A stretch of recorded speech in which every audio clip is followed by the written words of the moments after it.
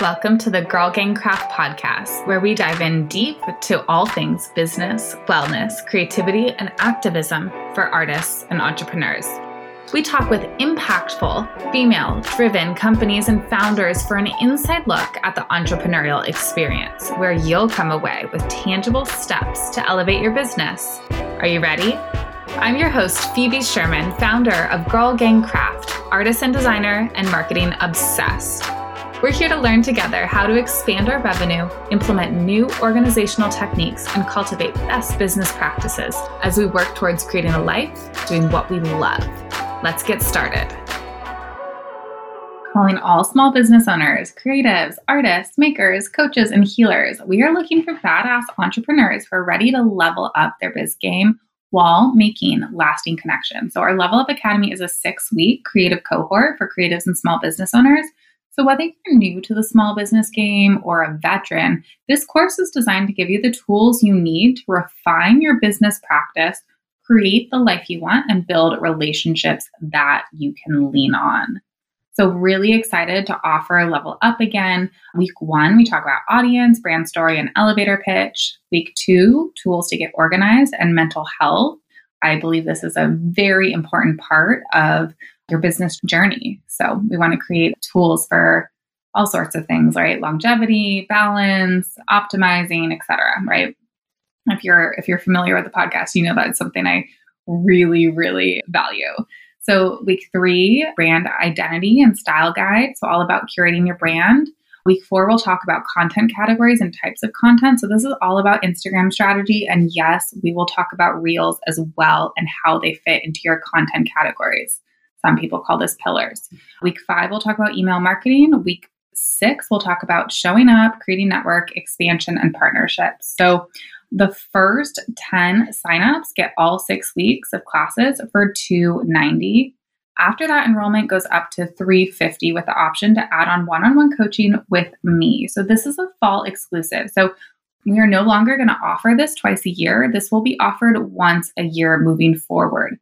It won't be available until next fall 2022, right? So if you've been feeling lost or unsure of how to scale your biz, Level Up Academy is for you. And we do have plans to about double this pricing for next year. So if this feels in alignment with you and this pricing feels good, then I would suggest hopping on now. We will have payment plans as well available, so stay tuned for that. Enrollment opens September 6th. But if you want to snag that early bird discount, you can join the waitlist so you can be the first to know about it at girlgangcraft.com/levelup. And then the first class actually meets that last week of September. So we'll meet Monday nights.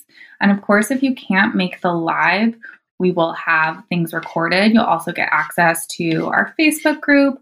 So yeah, that first week is September 27th and it goes for 6 weeks. So that's that first Monday of November. I feel very strongly about Level Up. This is a space that I love being in and our community members love being in. And it is truly a joy to watch your businesses flourish. We will continue to offer testimonial rates. You can hear right from our community yourself, but check it out, girlgangcraft.com/levelup. Feel free to ask any questions to me directly. I hope to see you there. Hello, creatives. Welcome to Girl Gang Craft, the podcast. Super excited today. We have Maria Spear-Allis on the podcast. Maria is an attorney bringing peace of mind to bloggers, podcasters, and online brands when it comes to IP production, contracts, and internet law. Her goal is to support female entrepreneurship by making the path to protecting and growing an online business affordable, understandable, and low stress. When she's not hammering away at a copyright issue or recording a YouTube video, you can catch her dancing to Hamilton with her toddler son, cooking with her husband, working on a house project, or hollering at her dog to get down from the couch. Hi, Maria. Welcome to the podcast. Hi, thank you so much for having me. I love the name of your podcast. I love your mission. I love your brand. Thank you so much. It's really nice. And I, also love Hamilton. Big musical theater nerd over here. Yes. Actually, at the recording of this podcast today, I took my first musical theater dancing class in a really long time. So Cool. yeah, getting right back into it. Yeah. But so tell us about what it is that you do, Maria. Yeah. So I help online business owners, whether it's kind of your traditional content creators or someone who is, an expert in their field and is somehow turning that expertise into, making money, whether it's on Etsy or with a community or membership, and just online brands and retailers, helping those individuals protect what can be protected and kind of navigate doing business online so that they don't step into any legal troubles. And so how did you arrive at this group of people that you wanted to help? So I was a music major in college. I studied voice, and I knew that, as the end got closer and closer, I didn't want to live that, constant audition lifestyle. So I started thinking about what else I could do. And this will date me a little bit, but iTunes was like kind of new then, and Napster was a thing, and illegal downloading of music. And so I thought, I'm going to help my musician friends and go to law school and help my musician friends, protect their rights. And so that evolved. I did practice entertainment law for a little while after law school, but it kind of evolved into, I don't know, it's just a different world, helping kind of your average creative entrepreneur navigate, their ideas. And it's just so exciting because no idea is really the same, and it's just different from the music world. So that's how I zigzagged my way into this niche. I love that. Wait, so are you still singing for fun these days? I was in the Nashville Symphony Chorus for a while. Wow. Just to kind of keep my skills sharp. So yeah, a little bit. Awesome. Okay. So how did you arrive at this specific facet of law though, to help tell us more about that? I mean, really, I want to say 4 years ago.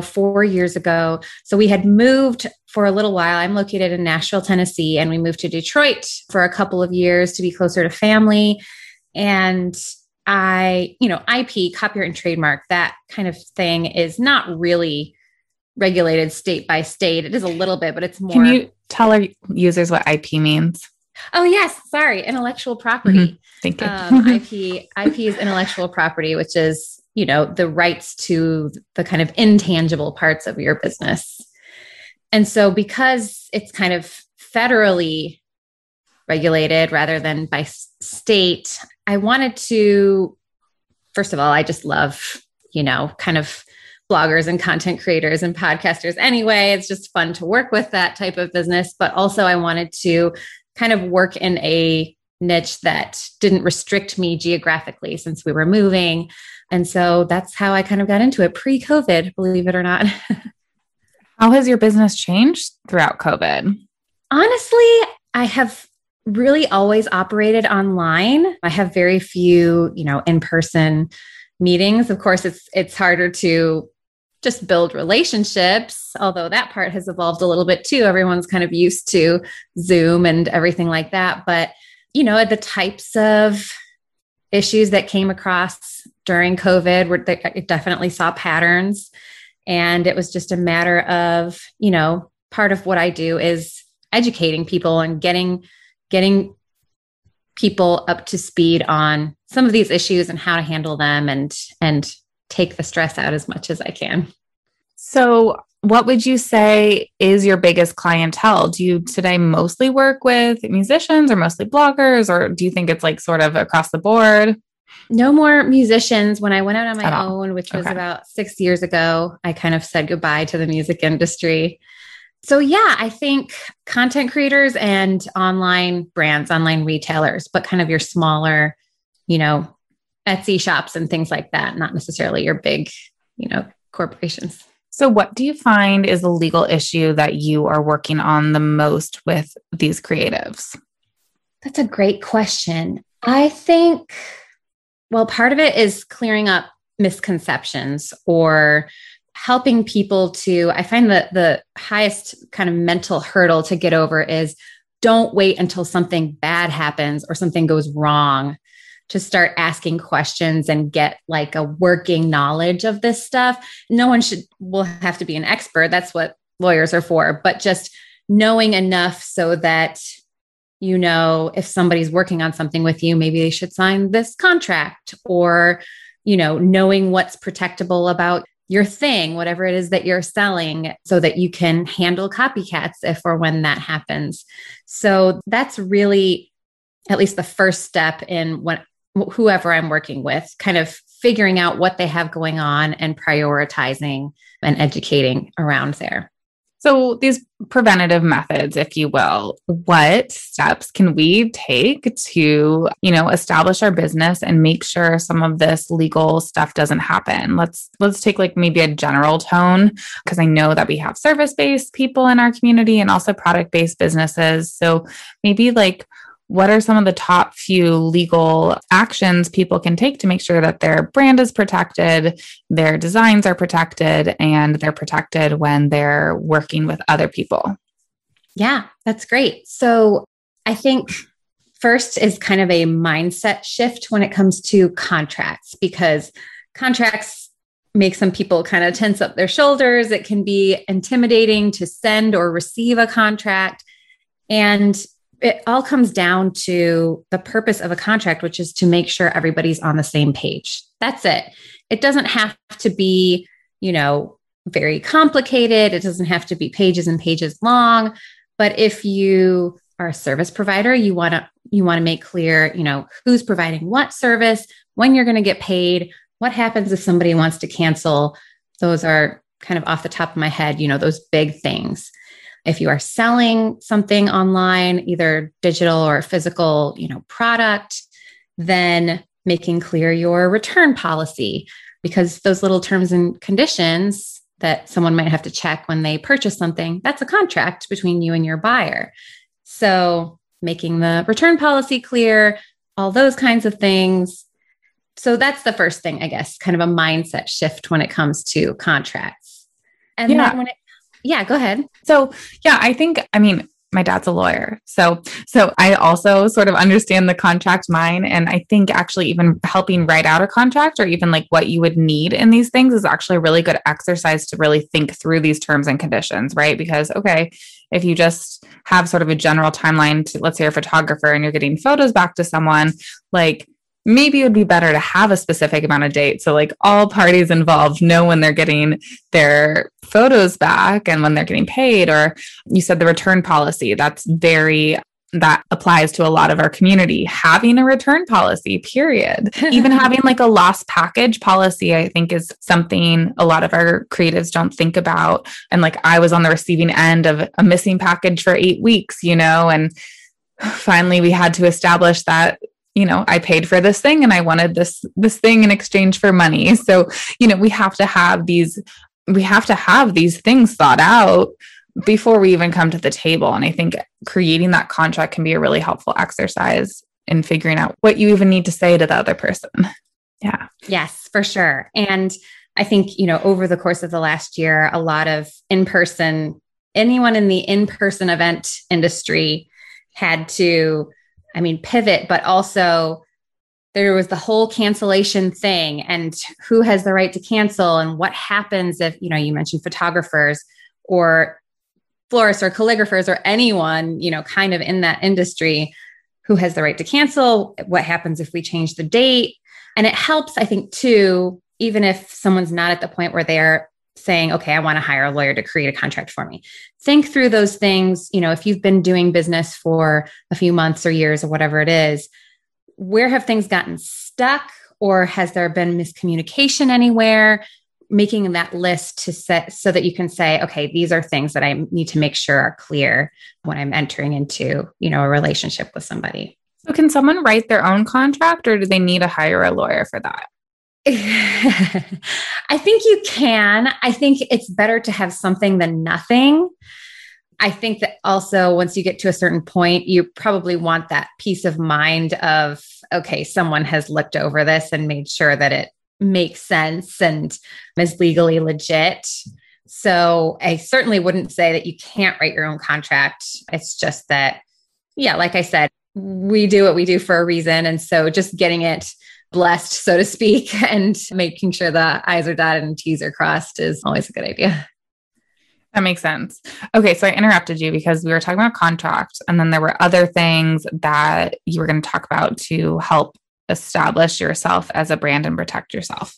Yes. So, and I kind of see that happening in 3 areas. So we talked about contracts, and next is copyright. And copyright is protection for creative works, which of course is music and video and art, but now is also things like online course content and worksheets and a downloadable PDF freebie and all of these things that are so normal now in our online culture. Instagram captions are something that the Copyright Office now allows you to register with the Copyright Office because those get ripped off. That's wild. Yeah. So all of those things are your creative content, whether it's, technically text or photo or graphic design, whatever it is. And so there are some misconceptions too around copyright. There's this myth that you have to mail yourself a copy to have protection. That's not true.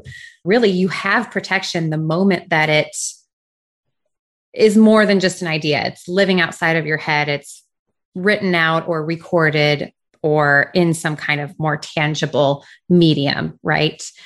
And it helps too to remember that an idea by itself is not protectable, but whatever you have done to flesh out that idea to make it unique, that's the protectable part of a business. So, if you have an idea for a course on growing your email list, well, there are tons of courses on that. So what makes it you? It's the branding, it's the actual content in the course, it's maybe the videos, it's any worksheets that you create, those things that reflect you and your tone and your brand and your voice. Those are the protectable parts of your creation.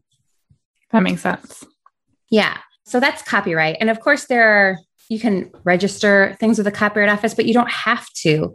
You don't have to have it registered in order to have protection. Like I said, once it's kind of created outside of your head, you have some protection in your creative work. So the third area, like I mentioned, is trademarks. And that is your branding, basically. It's, the name of your business or the logo reflected on the header of your website or on your hang tags for your goods. That's what we're talking about when we're talking about trademark. And again, in the US, at least, registration is not required. It's not like a prerequisite for protection. The moment you start using that trademark in connection with your service or your products, whichever apply to you, you have some rights. Now, they might be geographically limited unless you get that registration, but those are kind of some big common misconceptions when it comes to copyright and trademark. You don't have to have a registration in order to have rights and some protection in those things. And so trademarks and copyrights, they're both federal, right? Yes. You can have a state trademark if you're, not operating basically outside of your state. So can you get a global trademark? You can. Okay. You have to kind of register in each country. There's no... Okay. In every country in the world. Okay. Right. Okay. Interesting. And then could you touch upon fictitious name statement also? Oh, yes. A little bit. So fictitious name that's kind of a state, it's like a DBA, and different states call it different things. Your state might say assumed name, fictitious name, but basically if you are an LLC or even a sole proprietor, if you haven't formed an LLC or a business entity yet, you can file for a fictitious name or assumed name so that you can do business as that name and open a bank account in that name and receive checks, under that name. Hey, small biz owners, we'd love to work with you. We are currently offering 6 partnership tiers for small businesses in our community that will help you boost exposure and tap into our diverse audience of small biz lovers. Our options are varied to meet your needs and include newsletter features, Instagram story takeovers, and podcast commercials. So this is a great opportunity to partner with us before we launch our applications for our 2021 holiday gift guide on September 29th, save the date.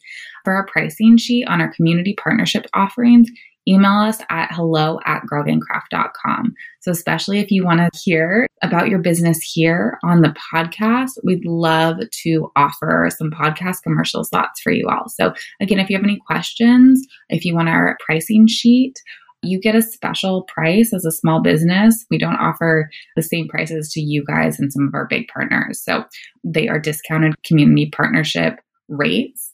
Email us at hello@girlgangcraft.com if you want to hear about your business right here on the podcast. So that also has like a little bit more protection about rather than not doing trademark and not doing anything, right? It has a little bit more protection. It's definitely, yes, a step in the right direction. Okay, cool. Okay. And so why would we do any of these things? Why would we get trademarked? Why would we get copyrighted? Well, are you saying why register or why kind of take these steps? Why take those steps? Yeah. Well, what it really comes down to, I think, is your mission, for lack of a better word. I used to do work with a lot of nonprofits, for example. In that industry, it was kind of common. Well, we don't care, if someone uses our stuff, everyone's happy and we want to share and whatever. And that's noble and fine and good. But in the hands of someone whose views or mission doesn't jive with yours or maybe conflicts with yours, that's when you start, getting into a problem. And I just believe that the product of your intellectual, output is something that's uniquely yours and so deserves protecting because especially online brands and personal brands, we're so interwoven with our businesses that it becomes a part of you, whether you intentionally or not. And so that's, to me, worth protecting. And so how expensive are these processes? How much does it cost to get a trademark? So trademark is more expensive on the federal level. What's required is you have to show that you are using it in connection with a specific product or specific service. And you can list out multiple, but they have this kind of categorization system. So, and things are kind of lumped together. So if you sell clothing, for example, you have to list out t-shirts, sweatshirts, hats, whatever, but they're all kind of in the same category. So that's one filing fee for that category. They're called classes. And that's $250 per class. Whereas copyright is much less expensive. And there are kind of options depending on what you're registering. For example, there's an option to register 50 photographs in one application. There's also, like I mentioned, kind of the Instagram caption application where you can register 50 at a time. You can do 50 blog posts at a time. I want to say that filing fee is $65 or $85. I can't remember exactly off the top of my head, but you get 50, entries, so to speak, that you can list in that one application. So depending on, the nature of someone's business, if it's really photo heavy, if it's blog heavy, you have options for protecting that stuff and getting yourself a little more protection than if you didn't have something registered. And so, okay, let's go into the maker world a little bit. Let's say someone has like a bunch of unique designs. Let's go for like, a print artist. Which should they get all of their prints like copyrighted? Is that something you think? That's a great question. And something that I get a lot because especially with, like you said, a printmaker, you might have 300, different designs. And is it worth it to register all of those things? So that's when I say, take a step back, maybe look at your back end, look at what's sold the most, if there's something that's been copied a lot, and pick your top, 1/3. And I would say probably those are what you really want to focus on registering. You don't necessarily have to register every single little thing because that can add up. Okay, cool. Yeah. So what happens if someone, copies your design? And a couple different situations, what if it's another small business?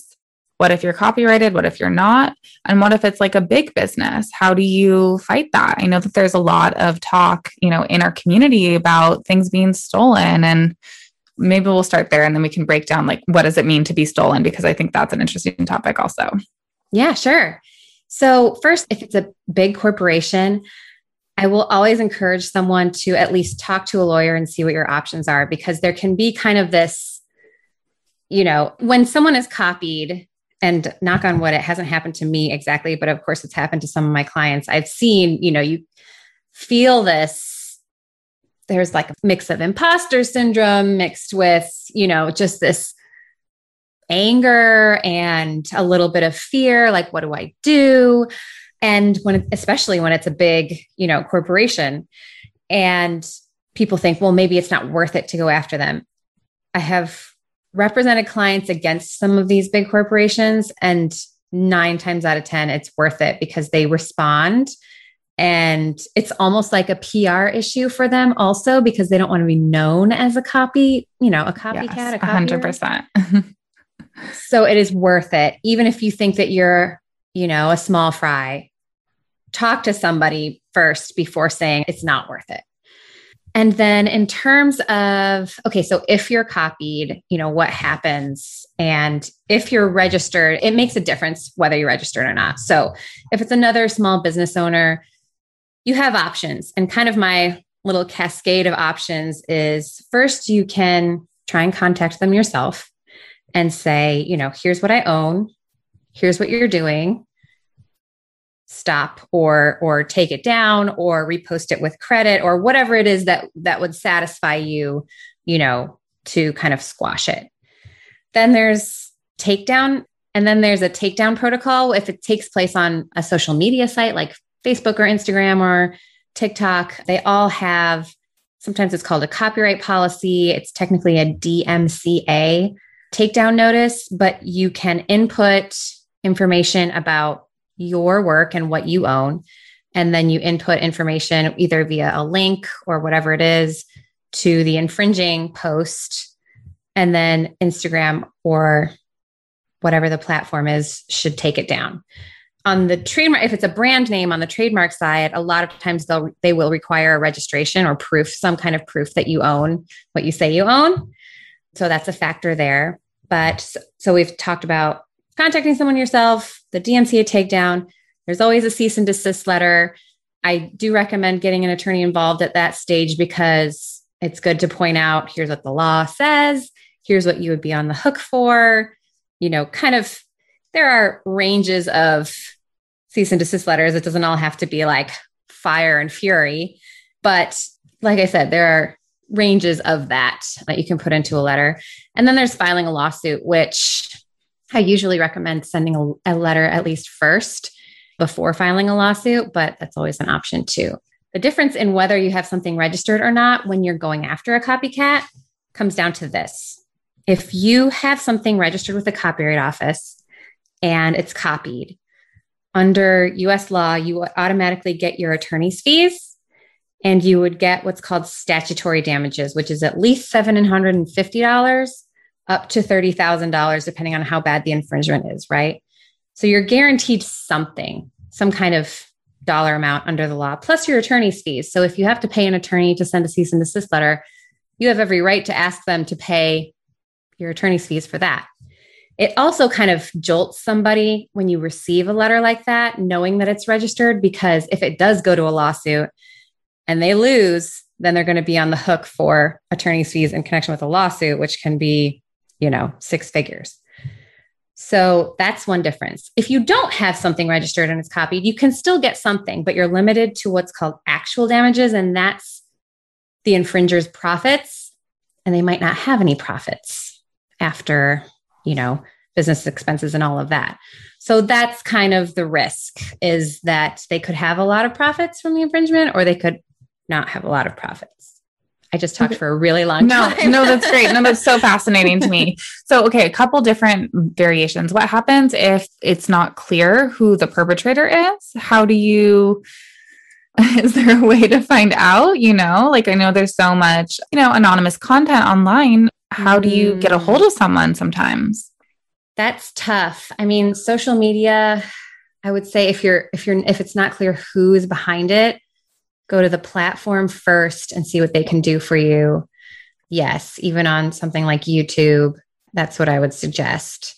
Otherwise, I mean, if it's a blog, there's a resource called Whois that shows you who a domain name is registered to, who they're owned by. So you can kind of try and sneak, if that information is available, pull it from there. That's cool. And then what happens? I mean, so since you've said you've had successful lawsuits with these bigger companies, do they often, well, I mean, do they just pay out? Do they normally go to court? Do you have to, sign an NDA with them? So in my experience, it has not ever gone to court. They have settled before that, kind of in the letter stage. Yes, there's usually a payout. Yes, you have to sign an NDA. It's wild because, I mean, I know people firsthand who've clearly had things stolen from them. I mean, they've sent things in and then they've said, no, thank you. And they make the thing anyways, just straight up. But it's complicated. I think particularly in the art world, when we are all inspired by similar things, there can be a lot of sort of pointing at different things. And even though we know someone did it originally, it's hard. Things can be borrowed. And I'm thinking particularly of like the textile industry. Those things are a little bit complicated. And also just, the print artist industry too, because yeah, I don't know. Any thoughts on this? Do companies try and like skirt around and sort of, I don't know, pretend that they really don't know what's happening? I think they probably do. I think it's also, like you said, and it comes back to what I talked about when it comes to ideas. There are only so many ways to draw a heart or make a chocolate chip cookie or, some of those things. And so that's why I say, your unique expression is what's protectable. On the other hand, when it comes to copyright infringement, what you're looking at is, quote, substantial similarity. So is there substantial similarity between this unique thing that you've made, keyword unique, right, and what has been copied? So sometimes it just depends on, the exact thing, the exact situation, the facts around it. But yeah, it happens. It definitely happens. So let's change gears a little bit. You had talked about in your emails to me about music on TikTok and Reels, and I would love to hear more about that. I think it's complicated on the platforms too, because I was just talking to a friend today. All of our accounts are set differently. They seem to say that the business accounts don't have music, but then some of us do. And, same on TikTok. And we all just want to make, TikToks and Reels with good music, but what are the consequences of that? And yeah. Yes. And I was so curious about this because I was all about TikTok for a while. And it's fun. It's just fun, setting music to something, making a normal video a little more interesting. So I actually went in and looked at TikTok's terms of use and Instagram's terms of use, which are really Facebook's, right? So TikTok isn't super clear. They do say that if you have I think it's called a brand account, not a business account. They have content creator accounts and I think brand accounts. So if you're a brand account, your music library is very limited to kind of this free, royalty-free stuff. And the reasoning behind that is that if you create something that's like a commercial for a product, then the song owner absolutely wants a say, or the owner of the recording of that song wants a say in where their music is placed for an advertisement. Now, when you're on that content creator account on TikTok, it's not as clear because you are a business, you're a business person. So can you use, whoever, Lana Del Rey on your TikTok? I would say because it's not 100% clear, my kind of rule of thumb is if you're doing something that's sponsored or actually, actively promoting something, skip the music, use something safe. And certainly if it's a sponsored post. The rest of the time, I can't say absolutely, yes, you can use any music that's on there, but it's probably safer than in connection with, actual promotions. Now on Instagram, Facebook says if you are using it in connection with the business, no music, period. But like you said, it's confusing because some business accounts have like that Spotify link and some don't. And some individual or some businesses operate on an individual account instead of a business account. And so on Instagram, I say, music is even trickier. So just be careful there. Do you know if these artists are getting paid for having their music on the app? I do not know. And I assume since it's through Spotify, at least on Instagram, that something has been worked out. But TikTok, boy, that's a mess because people just upload clips, of whatever song they want to use. And then it's on TikTok and everyone else can use it. Right. Totally. So could an artist potentially sue then if you use their work in tandem with your whatever you're selling? Yeah. Wild. Okay. It just seems like very messy then because this app is allowing us to do this so easily and it's very on messy. Trend for everyone to do it. Yeah. Wild. Okay. So how can someone, I guess going back a couple conversations ago too, lawyers are typically expensive. What are ways that creatives can hire lawyers maybe efficiently, or are there opportunities for low-income artists to have access to legal help that you know of? Or tell us more about that. That's a great question. So first, I know that here in Tennessee, I believe in California and in New York and in Boston, and I don't remember what other cities, there's an organization called Volunteer Lawyers and Professionals for the Arts, or some are called that, some are the Arts and Business Council, but basically for artists, musicians, whatever type of art, quote unquote, you work with, there are free resources. And even, if you have a conflict or a legal issue or an accounting issue, they can match you with a volunteer lawyer for free. There are they have to ask, certain income requirements, but they're a great resource. And I can send you a link even to some of those organizations that you can put in the show notes. And then also, like I said, I try to do as much educating as I can around some of these concepts, just so that my clients have that working knowledge of how to spot little issues before they blow up into big issues. And I think that even if someone can spend, 20 minutes a month on learning something new and, asking in Facebook groups doesn't count, but learning a little bit about these issues, because not only will it help to protect you, you will feel a little more at ease knowing some of these things.